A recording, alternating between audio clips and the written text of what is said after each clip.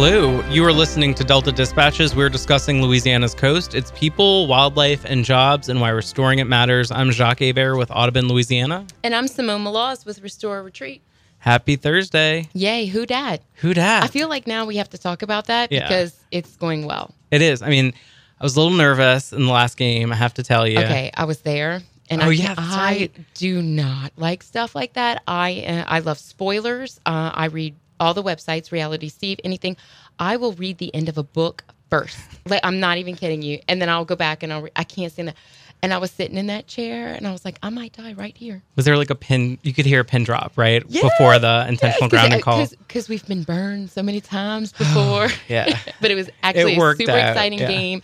What a great way to like kind of lead into Mardi Gras short season. So we still have this fun Saints thing going on. Mardi Gras is coming up. And so it's all happening so fast, so much going on. Here's to all those Whodats that that went upriver. You mean Freeze? Yeah. To Freeze, yeah. I know. I hope they have a lot of Saint scarves. I'm like, you have to get to the dome. It's very cool. I know. They're like, use the walkways. Apparently, they have walkways that just connect the buildings in Minneapolis. It's so cold. Yeah, it's like -1. Why would you? Yeah. I don't know. I have family that lives there, extended family. Bless their hearts. Yeah, I don't know. I like to visit in the summer, but that's about it. But anyway, here's to our Saints. We're wishing them well. Let's go one more week. Come on. Yes. What else is going on? It's been a busy week for the coast. Yeah. So we had our annual plan meetings where we talked about it last week, and you were in Homa. I went to Belle Chase. Yeah, Belle Chase. Yeah, that's right. and then Victoria from Restore Retreat went to Homa. I did peek in on Lake Charles last night because CPRA does do Facebook Live. Yeah, that's so cool. You can watch it from Facebook. Yeah. So I got to watch our next guest for the second and third show, if you will. So it sounded like it all went really well. We're very glad to have Jason Landclose on the phone with us. And then we're going to have one of our colleagues who's been around the annual plan and knows all the details. And so Jason's our play-by-play, and Cynthia's going to be our color. Oh, there we go. Yes. All right. Going with the football theme. Well, and excited to have 2 first-time guests as well. Yes. It's been a long time. So let's just go ahead and welcome Jason to the show. Hey, Jason. Hey, Simone and Jacques. How are y'all doing this afternoon? Good. How are you? I have to go ahead and say who dat. Yeah, there we go. Doing well. Jason, you would be very cold in Minnesota, yes? Are you a cold weather fan? You grew up down here, right? Weather fan. Yeah, you ain't. I did. Yeah. I did, but I cannot handle quite that amount of cold. A little bit of cold is okay, but that's kind of a whole nother level. Yeah, once you start getting below 30, it's like not fun anymore. 30? What? I'm talking about like 50 up in No doubt. Well, Jason, welcome to the show. You're a first-time guest. We're so happy to have you. You're the Deputy Executive Director of CPRA. You've been at CPRA for a little while now, an LSU grad and Opelousas boy, right? That is correct. Yes, born and raised in St. Landry Parish. I've started at CPRA in around October of 2011. I was very fortunate to start off in engineering at CPRA, and then also very fortunate to be given another opportunity to move up to that Deputy Executive Director position. So it's been a phenomenal ride. We have a great group of folks who really enjoy what they do. It's a small organization, only about 170 folks, but I can tell you each one of them is very passionate about what we do in restoring the coast, and we work with some fantastic partners. And anytime we have an opportunity to share our message, what we're doing, and talk about our work, I'm thrilled to be here. So thanks for having me. I think I'm so glad you mentioned about the staff. So they're all amazing. When I go to CPRA, I like to think that I know everybody there, and I stand by the elevator and I talk to everybody. But 130 people for a state agency is really small, but y'all are really nimble. And so, credit to you guys. Y'all have an amazing staff. And so they're always very responsive. We've had several of them on the show. We've actually stolen a couple of them from you as well. So sorry about that. So I do have to ask you this one question. And I was told by someone special to ask you this. You're from like the parish, but the parish of Baton Rouge, right? So like, is it Livingston, right? So That's correct. I do live in a suburb. So I've got some ties. Do y'all have a cute nickname for Livingston like that, or like the parish? I don't know. I think they're still working on it. Now, I've heard a couple of folks that I work with have got a couple of nicknames, but I always correct them. I don't think we can share those nicknames, so let's keep this on the up and up. We're not going to share them. We're just going to say that we're a happy suburb, and they're good people that live on the east and west side of Baton Rouge and all over. So I'll leave it at that. So we've been working, you've been working really hard this week. You've had something to do every night, a little thing like an annual plan meeting. So tell us a little bit about that. What is the annual plan and what's the process behind it? Tell us all the details. Sure. Yeah, so basically the annual plan, people hear a lot about the state's master plan. So that's something that we did in 2017, and I think some folks have probably visited on the show with you about the master plan. The annual plan is actually the plan that we use to really start looking at projects and funding associated with those projects. So it's something that we publish every year where we actually go through line by line and list all the projects that we anticipate trying to fund in our fiscal year. So that fiscal year, the state fiscal year, this plan, July through June. So in other words, we're projecting out a little bit. So it takes a lot of work and a lot of effort from our folks to try to say, what money do we have coming in? How do you assign that money to those different projects? But the plan is really a snapshot, and it's a 3-year outlook for our work. So the fiscal year 2019 is very detailed, but we also provide some additional information for fiscal year 2020 and 2021 in this plan. So as you mentioned, we've kind of been on a roadshow this week, which has been fantastic. We've got some tremendous feedback. We visited with legislators before we did this roadshow, but the stops this week have been very good. We were in Belle Chase, Houma, and Lake Charles. Really got a chance to visit with the public and talk to them about the plan and really inform them about some of the projects that are coming up in their area. So again, it's a very busy time for us, but it's also a fun time to be able to talk to folks about our work and obviously solicit comments about what we're going to be doing in the next year. And we'll talk, I'm sure, some more about how we solicit those comments and and how we use to incorporate into the plan. Yeah, we definitely want to get into, how the public can learn more, maybe where they can go to access the plan, provide comments. But first, let's dive in. So what is in the fiscal year 2019 plan? What are some of the expenditures? Sure. So, Jacques, right now, the fiscal year 2019 plan includes about $562 million of expenditures. So what that means is that we have a very diverse funding structure that would take, quite a few radio shows to go through because we've got a lot of different federal partners and even have some state funding that comes in as well. But, what it is, it's a culmination of all those funding streams put together. So $562 million for 170 folks is just a huge challenge, and it's one that, we take very seriously. So, what's in the plan? The Eastern region has a lot of work going on, and we have the Lafitte Tidal Protection projects, projects on St. Charles, and the Violet Canal North Levee projects. And then the big projects that we have that we've been planning for a number of years are our sediment diversion projects. So we have the Maurepas Diversion Project, which is also freshwater diversion, and then 2 big sediment diversion projects, the Mid-Barataria and the Mid-Breton. So those are significant projects. We have protection projects. It's a great blend of restoration and protection. So again, a tremendous amount of work that's going to be occurring in that region. A lot of dredging, a lot of marsh creation, and then again, our big kickoffs on these diversions. And we're so excited to be at this point and really trying to get these projects moving forward. That's great. And, those are projects that obviously we focus a lot on in our roles. And also we've had folks from CPRA on to talk about the diversion projects. And so we're great to see that. It's great to see that movement. And from what I understand, the vast majority of the expenditures in the plan are going towards projects and they're project related. Is that correct?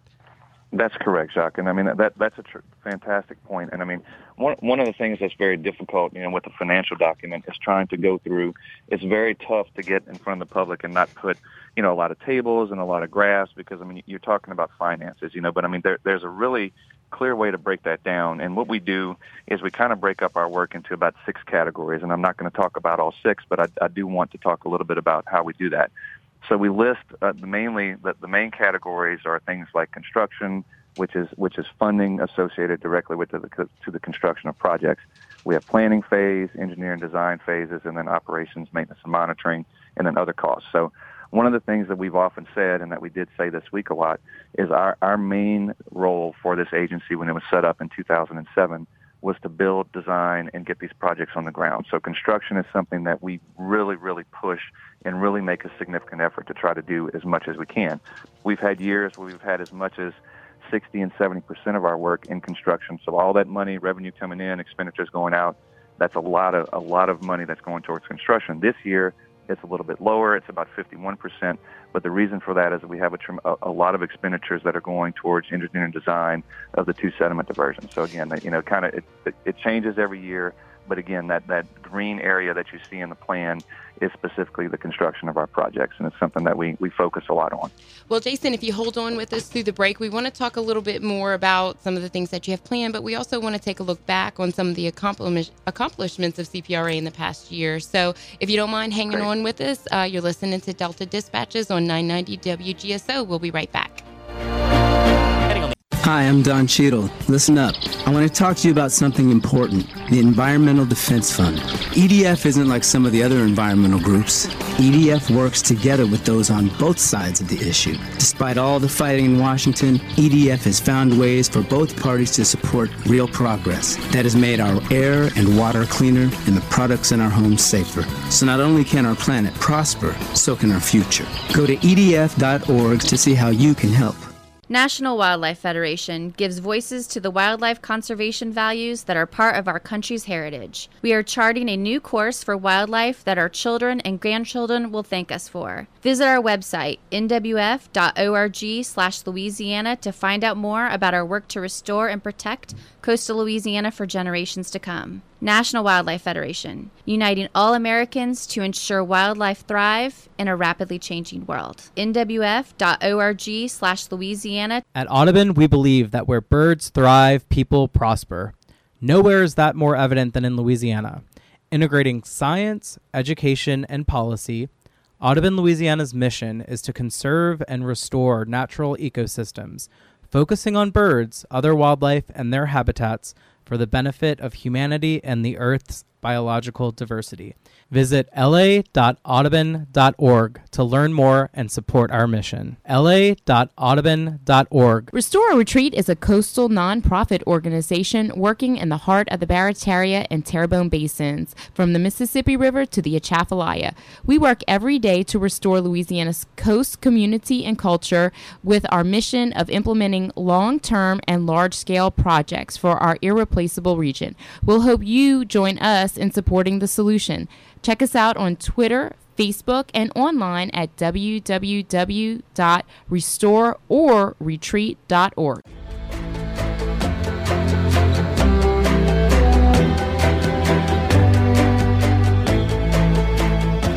And we're back. You're listening to Delta Dispatches. We're discussing Louisiana's coast, its people, wildlife, and jobs, and why restoring it matters. Today, we're discussing the fiscal year 2019 Coastal Annual Plan, and we're so excited to have Jason Lanclos, Deputy Executive Director with CPRA, on with us to discuss the plan specifically.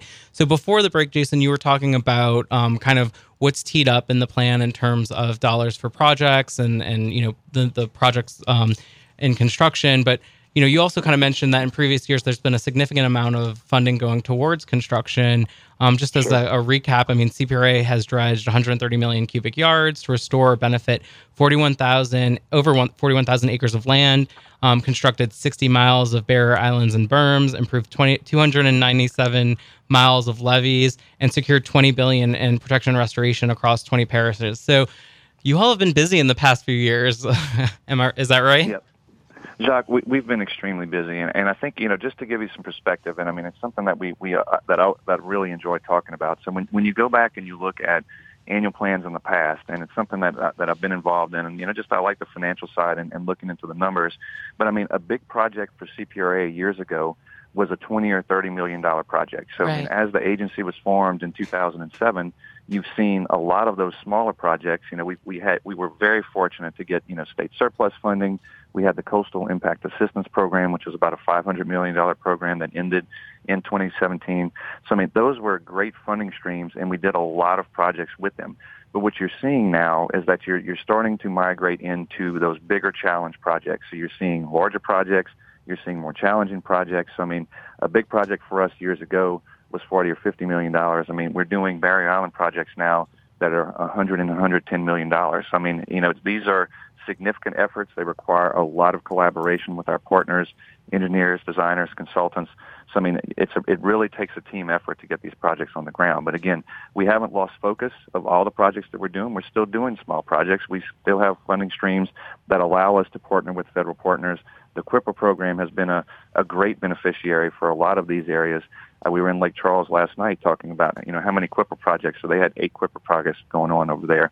And, I mean, there are a lot of them going on in the eastern region. So, I mean, again, the funding, We've been extremely fortunate. We've been planning and anticipating the Gulf of Mexico Energy Security Act funding to come in, and also really the BP funding. So I mean, we spend a lot of time trying to look at the cash flow of our business to make sure that we have a good plan, so when funding does come in, we can implement that plan and be nimble and really move things forward. So I mean, that's where we are now. And I think that having an annual plan that really gets into those details and looks at those out years helps us to plan ahead, and that's very important for us to be successful. Yeah, I think those are really good points, Jason. It's funny now that how we talk about projects, we used to talk about them in tens of millions, and now they're hundreds of millions, and it's not all that uncommon to say something might be $1 billion worth of work. And some of those, major milestones include Caminada, which is a really important project for me in my part of the world, and That's for right. Jacques and for Audubon. Certainly, Whiskey Island is one of those $100 million Barrier Island projects that we've gotten really, really good at constructing. Of course, the sediment diversions and Maurepas advancing are really important. Those are some of the ones that require that long lead time. Marsh creation, which is instant building of land that needs to be sustained by those barrier islands. So, yeah, I mean, it is really nice to look back at some of those major milestones, but also be able to look forward and say, man, can you imagine if we're building 5 Caminadas a year, right?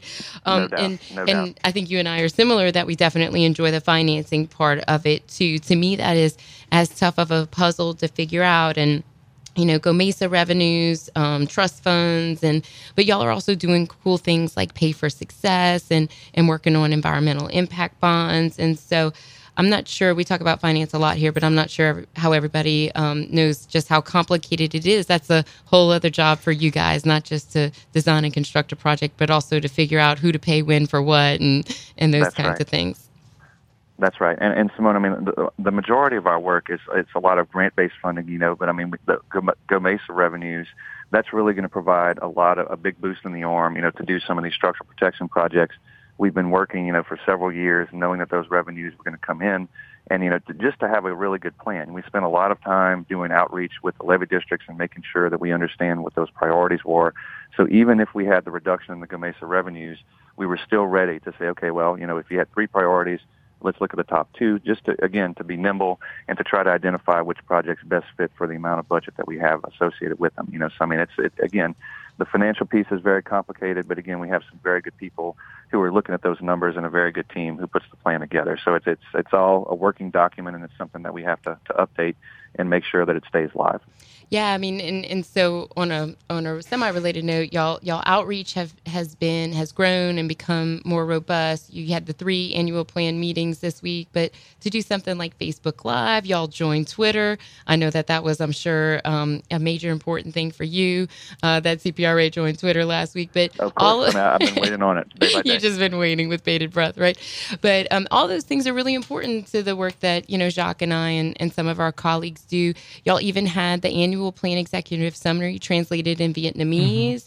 The recreational use plan for NERDA is also in Vietnamese. So, I just want to compliment you and the agency on their outreach work, and it has made our job easier. And we've been really happy to help you guys grow in that area. And we're so grateful that y'all have been receptive as well. And we appreciate the partnership, because, I mean, with partners like you and others, it really helps to get the word out. Because, I mean, before, when you did public meetings, you did a public meeting and you may have made a direct impact on the folks that were there. So being able to stream these meetings live and to be able to reach those folks that, they may have kids or other things and other commitments that they have to do in the evenings, which we all do, but to have that opportunity to go back and watch those meetings and understand what's going on and not have to physically be there. For us, reaching as many people as we possibly can is extremely important, because the more people recognize how significant the problem is and what we're trying to do to address it, the more that we can rally together to try to get more things done. Absolutely. And I mean, just, it was evident in the master plan process. It's evident now in the annual plan process, just the level of transparency that you all operate under and really trying to make things accessible to people is incredible. And you don't see that often in a lot of other agencies. But on that note, Jason, for people that may want to learn more about the annual plan, review it, give public comment, where can they do that? And what are what's the public comment deadline? Sure. So the public comment deadline is February 14th. So, I mean, you can go to our website. What a Valentine's. What a Valentine. What a Valentine. Here, Jacques, here are my comments on the annual plan. That's right. So get them in by Valentine's Day, please. And then you can email Which is also the day after Mardi Gras here in Louisiana, Jason, by the way. So maybe we should shoot for the week before. There you go. That's so you. Get your comments in before Muses. I like it. That's exactly right. But coastal.la.gov is a great way to connect with us. We're also on Facebook. As Simone mentioned, we're on Twitter as well. So, I mean, the updates that we put out, I think that they're very good because it gives you an idea of some of the exciting things that we have going on. We have a world-class center for river studies opening next door next month. So, I mean, this is just exciting time. Yeah, we're going to have Rudy, I think, Semino back on the show. He's a good guest of ours, and he might drag along Clint Wilson to talk about the Center for River Studies. We're really excited about that. Well, Jason, our time's almost up here, and we're very grateful for all the work that you do every day, not just all those nights this week, but we're very grateful for that. And thank you for coming on the show in particular to talk about this a little bit more. Sometimes things need a little bit more of an explanation. So, sure. But if you've listened to the show, if you're an avid listener like Chip Klein, you would know that we like to ask a fun question. Great. And so, speaking of Chip Klein, he let me know that you two like to play cocktails sometimes at Our Lady of Mercy's fair. Is that correct? That is correct. I cannot deny that. So, yes, as a master bartender, the show before this one is a wine and spirit show. As a master bartender, what is your favorite drink to sling? Well, it depends. At the fair, we're kind of limited. We don't have the full open bar, but I love to make martinis because I just think it's a fun drink. I don't necessarily drink them because I'm more of a beer guy, but my wife. I was going to say, deep down in your little heart, you're a beer guy. I know that. I am a hardcore beer guy, but I enjoy making things for other folks. Okay, so dirty martini or not? Yeah. Well, actually, it goes in a progression. You start with the sweet ones, and then there are others, and then you end with the dirty martini. That seems to be the trend, or at least that's what I'm told. It seems to work well. Well, we are grateful for your time, and we'll have to try you out on those bartending skills. Thank you, Jason. We'll be back after for having me. We'll be back after the break with more Delta Dispatches.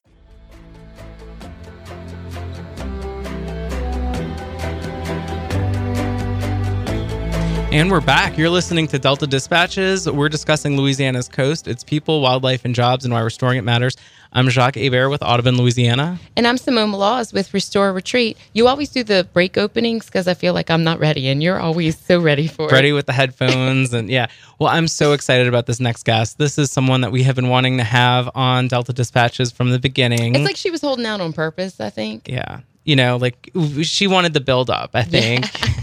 But she is one of the, most smartest, most, awesome people to work with. My colleague, Cynthia Douay, Deputy Director of Audubon, Louisiana. I've learned so much from her in my short time working on this issue. Welcome to Delta Dispatches, Cynthia. Well, thank you both, Simone and Jacques. It's so nice to be with you. I talk to Cynthia literally every day of my life. I think I do too. And so now it's like weekends, evenings, clean it up, have this professional conversation. So we are really glad to have you on. We just had Jason from CPRA on, and we described it as Jason is kind of the play-by-play guy, and he did a very, very good job. And so we really want to talk to you and tap into your experience, extensive experience around state government and some things like that. But first, we want you to tell us a little bit about yourself. Sure. I am the Deputy Director for Audubon, Louisiana, and I work primarily on coastal policy and funding issues here in Louisiana with many great partners like you two and all of the other organizations, the NGOs, and other outstanding partners at the Mississippi River Delta Coalition. Actually, a large part of that work since 2010, since the BP oil spill, as you guys know, has been focused on educating legislators and parish leaders and coastal stakeholders on all the legal and required uses of those various funding streams coming to the state, stemming from the criminal fines and fees from the spill. So each year I work during session and really year-round to educate about those streams of funding and their uses and try to train those things. It can be a bit confusing if you're not looking at it really every day. So primarily that's what I do. It's funny because I feel like there's legislative session, Cynthia, and then there's outside of legislative session, Cynthia. And when the legislature's in session, you're busy, you're on the ball, you're, in your zone.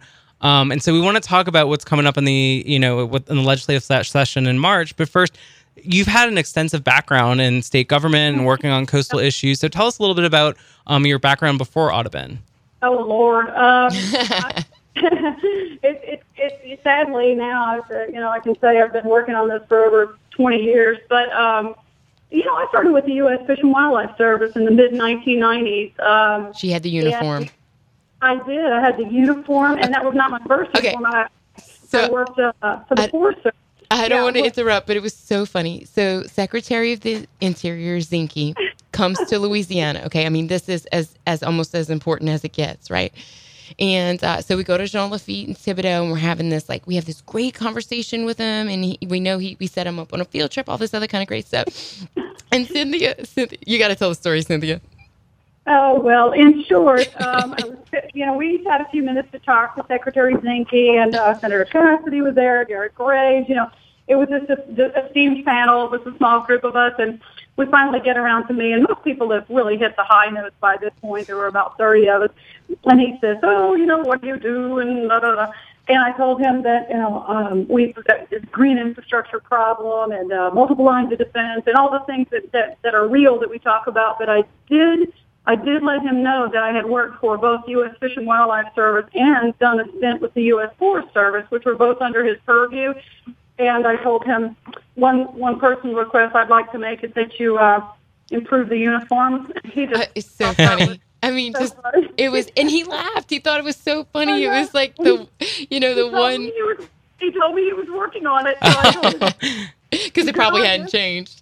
but that's just, I love you. I think you know that. But that's just you in a nutshell, right? You did your job, and then you just nailed it with that personal connection, and it made him laugh. And, it's still something, obviously, that I'm talking about. That was really great. He's a big deal, and he's got a serious job. But like most of those folks at that level, you know what? He's just a person. He's got a great sense of humor, so it really worked out. So you brought up Garrett. You've also worked for Garrett when he was chairman of CPRA.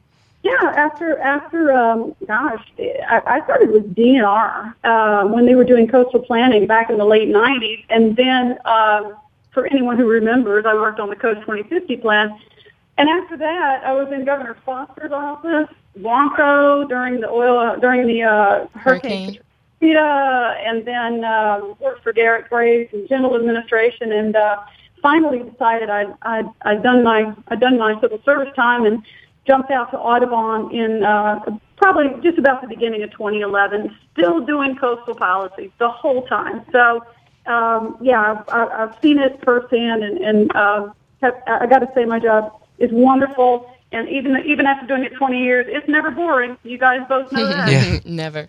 Well, Cynthia, I mean, in that time and now kind of being on this side of the table, how have you seen either coastal policy change, or kind of what, at this moment is exciting for you about where the state is as it relates to addressing coastal land loss? To be honest with you guys, unfortunately, in 2005, Hurricanes Katrina and Rita were the biggest milestone, if you will, that changed the perspective and the implementation of coastal work here. And it was not because we hadn't tried to wave the flag down here for a really long time and say, we've got a lot of problems, we need help, we need a lot of funding. And I mean wave the flag to the federal government mostly, but that was a big change. And those disasters not only changed the face of the landscape with thousands of lives lost in the process, but it also changed the way that the state viewed and addressed coastal land loss and vulnerability. So I would say, CPRA, the development of CPRA, the legislation that blended together coastal protection and restoration at the end of 2005, that was a huge milestone. What I'm seeing now in terms of trends is that we're doing a great job with coastal projects, but I'm seeing a shift in the trends toward communities' vulnerability and resiliency. So just as an evolution of coastal work, now we're seeing that there's a lot of detrimental potential here in our landscape, and that people our primary concern, and I really hope that resiliency can be addressed in coming years in a meaningful way. So that's my 2 cents on that. So, yeah, I would agree with you, Cynthia. Do you think, do you think that's reflected in things like the master plan and the annual plan? Or, I mean, how do you think that comes to? I feel like that, okay, so the master plan is kind of a science-based piece that shows where we can go with the limited funds that we have to implement projects that create the most bang for the buck resiliency in real time for this coastline. Also under the heading of the master plan is a vulnerability assessment, if you will. It's all the maps that show the projections of the variety of different areas of sea level rise, right? So I think that where the CPRA, where the Coastal Protection and Restoration Authority come in, is that scientific underpinning that shows here are some potential threats. But I don't know that we're totally there yet in terms of how the heck are we going to address them as a state. And I think that there are other offices within the state looking at this now. GOSEP has a responsibility. Office of Community Development has a responsibility. Agreed. It's a different animal than what we've done, than we've looked at before. But I do think a lot of eyes are on it, and I'm hopeful. That there are going to be some answers soon. So, Cynthia, we want to get into the topic of the day, which is the annual plan, and we want to kind of dive into, what are some of the priorities for our organizations. We've got a few minutes left, but first, tell us, what are the next steps in the process? So, they've had the public meetings. What happens from here on out? Okay, well, they've had the public hearings and the public meetings. Now CPRA is going to take those comments, that feedback from the public meeting. They're going to review the plan with an eye toward all those comments and concerns. Then they're going to submit the plan, the draft plan that they have now, to the legislature closer to session, just prior to session. It's all written in the law, the time frames. And then they're going to meet with legislators and the key committees that vote on the plan, make sure the information contained in the plan is well explained, and that any and all questions regarding the plan are addressed at that time. It has to be passed by four committees, and the full House and Senate before it can actually be implemented. So that's a lot of people. A lot of people take a look at it. It's a lot of steps. It's a lot of people, and there's much to do. But usually by the end of May or so, it's all finished, and the CPRA can move forward with this implementation of this fiscal document with the projects associated. So, I'm hopeful for the same outcome this year. There's a lot of good stuff in the plan. Okay, Cynthia, if you don't mind holding on with us through the break, we're going to take a little break, and then we want to dive into some of the details of the annual plan. Is that okay? Look forward to it. Okay, you're listening to Delta Dispatches on 990, where we're discussing Louisiana's coast, its people, wildlife, and jobs, and why restoring it matters. There turn. You go. My you turn got to it. Say it. You got it. We'll be back.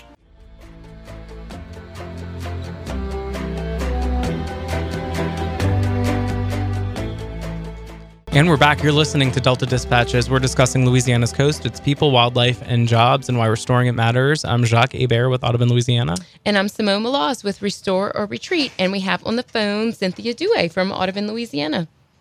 Welcome Hello. back. Welcome back. Hello. Hello. So for once, Jacques was not in the field today, which, by the way, Cynthia, like every week, Jacques on some field trip somewhere doing something amazing. But you were out and about today. Do you want to talk about that a little bit? Oh, sure. I wasn't as out and about as I would like to have been.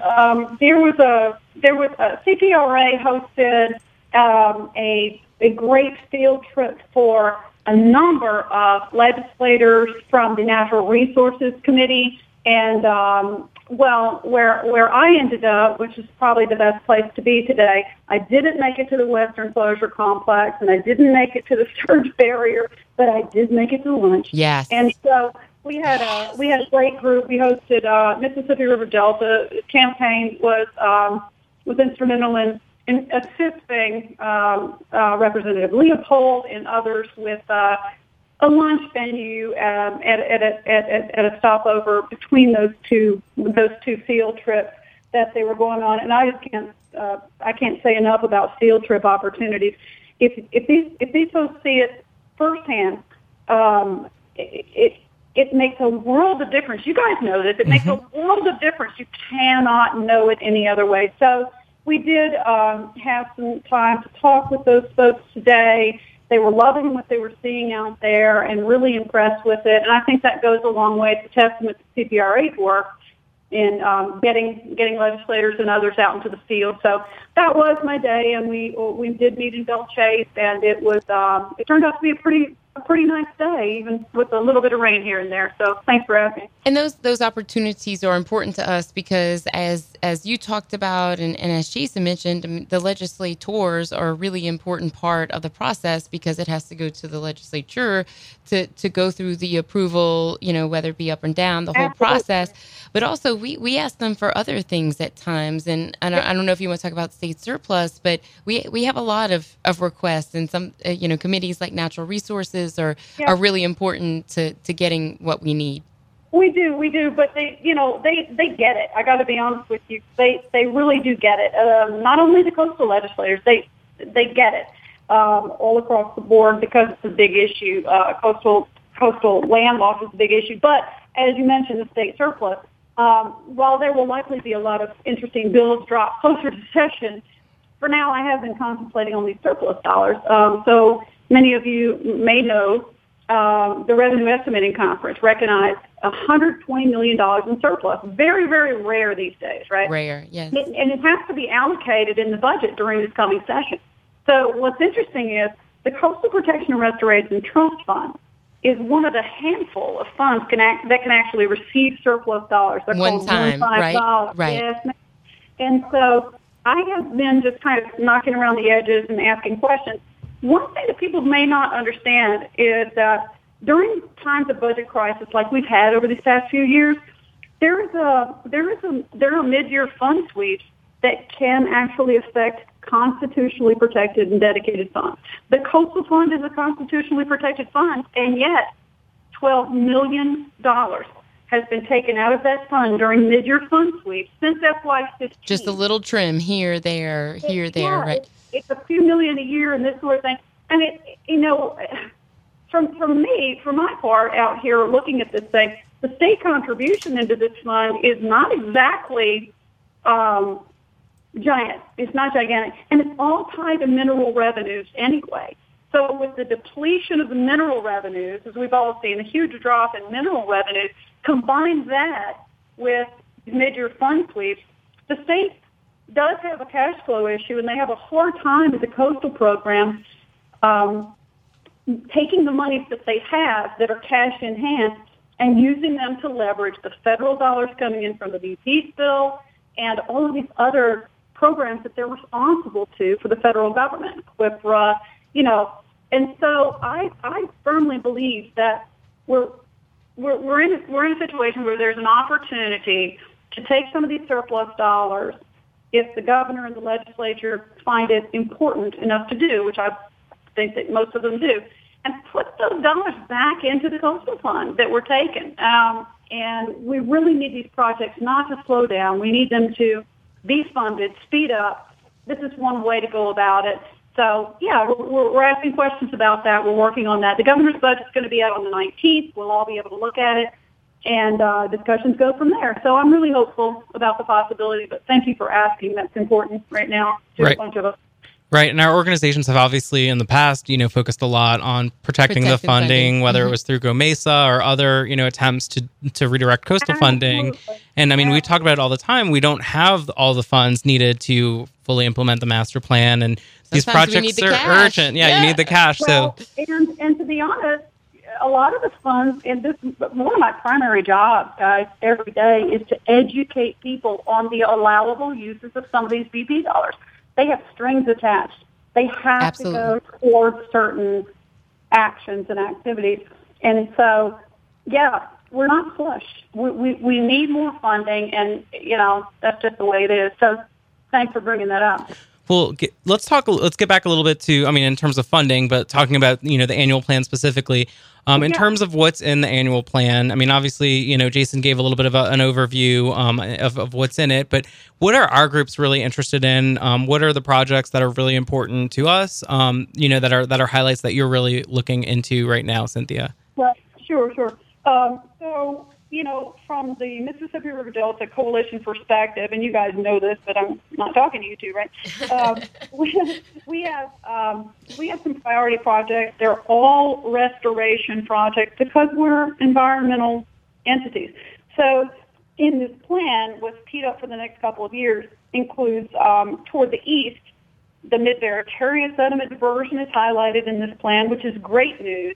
It looks like there's some anticipated funding for construction that may be designated even by FY 2020. So that's really good news for those of us who support diversions and understand their importance. There's also Mid-Breton sediment diversion that's following a similar timeline. So that's really a good thing. There's New Orleans East Land Bridge Restoration Project. It's a small snippet of that, and then there's a segment of the large-scale Barataria Marsh Creation Project, and that's all toward the east. In the Houma area, my peeps. Shout out. Shout out. You're like an honorary Terrebonne person, though. I feel like you know those guys, and they would accept you. I love it over there. I swear if I could live anywhere else, it would be Houma Terrebonne region. I'm sorry. I shouldn't say that because I shouldn't so offend. 70360. I've worked with them for years. But anyway, the large scale, continued development of your increased Chapelaya flow into Terrebonne. That project is moving forward, and there are a couple of ridge restoration projects that they're really important. They're really important in that the construct of the five fingers, the skeleton. Yep. And so, and then further west, which I also have an affinity for because of our property, Calcasieu Ship Channel, the salinity control structure, it looks like there's a lot of funding and support and advancement there. And I'm really excited about that. And there are a couple of marsh creation projects out there. So the plan did a good job of spreading out projects across, from the Sabine to the Pearl. And there's a little something in there for everyone. So I think it does a good job. But for us, these are some of the key projects at the Mississippi River Delta Coalition that we strongly support, and we're thrilled to see them advancing. So, well, that's great, Cynthia. And, we'd love to have you back on as we get closer to session, maybe get an update in session, hear how the surplus dollars, is going. We're almost out of time. It goes so quickly. But I have to ask you a fun question because it's a Delta Dispatches tradition. So what is your favorite museum in Washington, D.C.? My favorite museum in Washington, D.C.? Well, maybe one we visited together. It's a spy museum, for God's sake. Who doesn't love? I've visited several museums. I'm not saying this because I've only been to the Spy Museum, but if you'd like to look at an old James Bond car or Pearl, I love thinking about you two as spies. Well, it was a great afternoon when we had a free afternoon in DC, so highly recommend it. Cynthia Douay, thank you so much for being on. We'll have you back, and you've been listening to Delta Dispatches. We'll see you next week.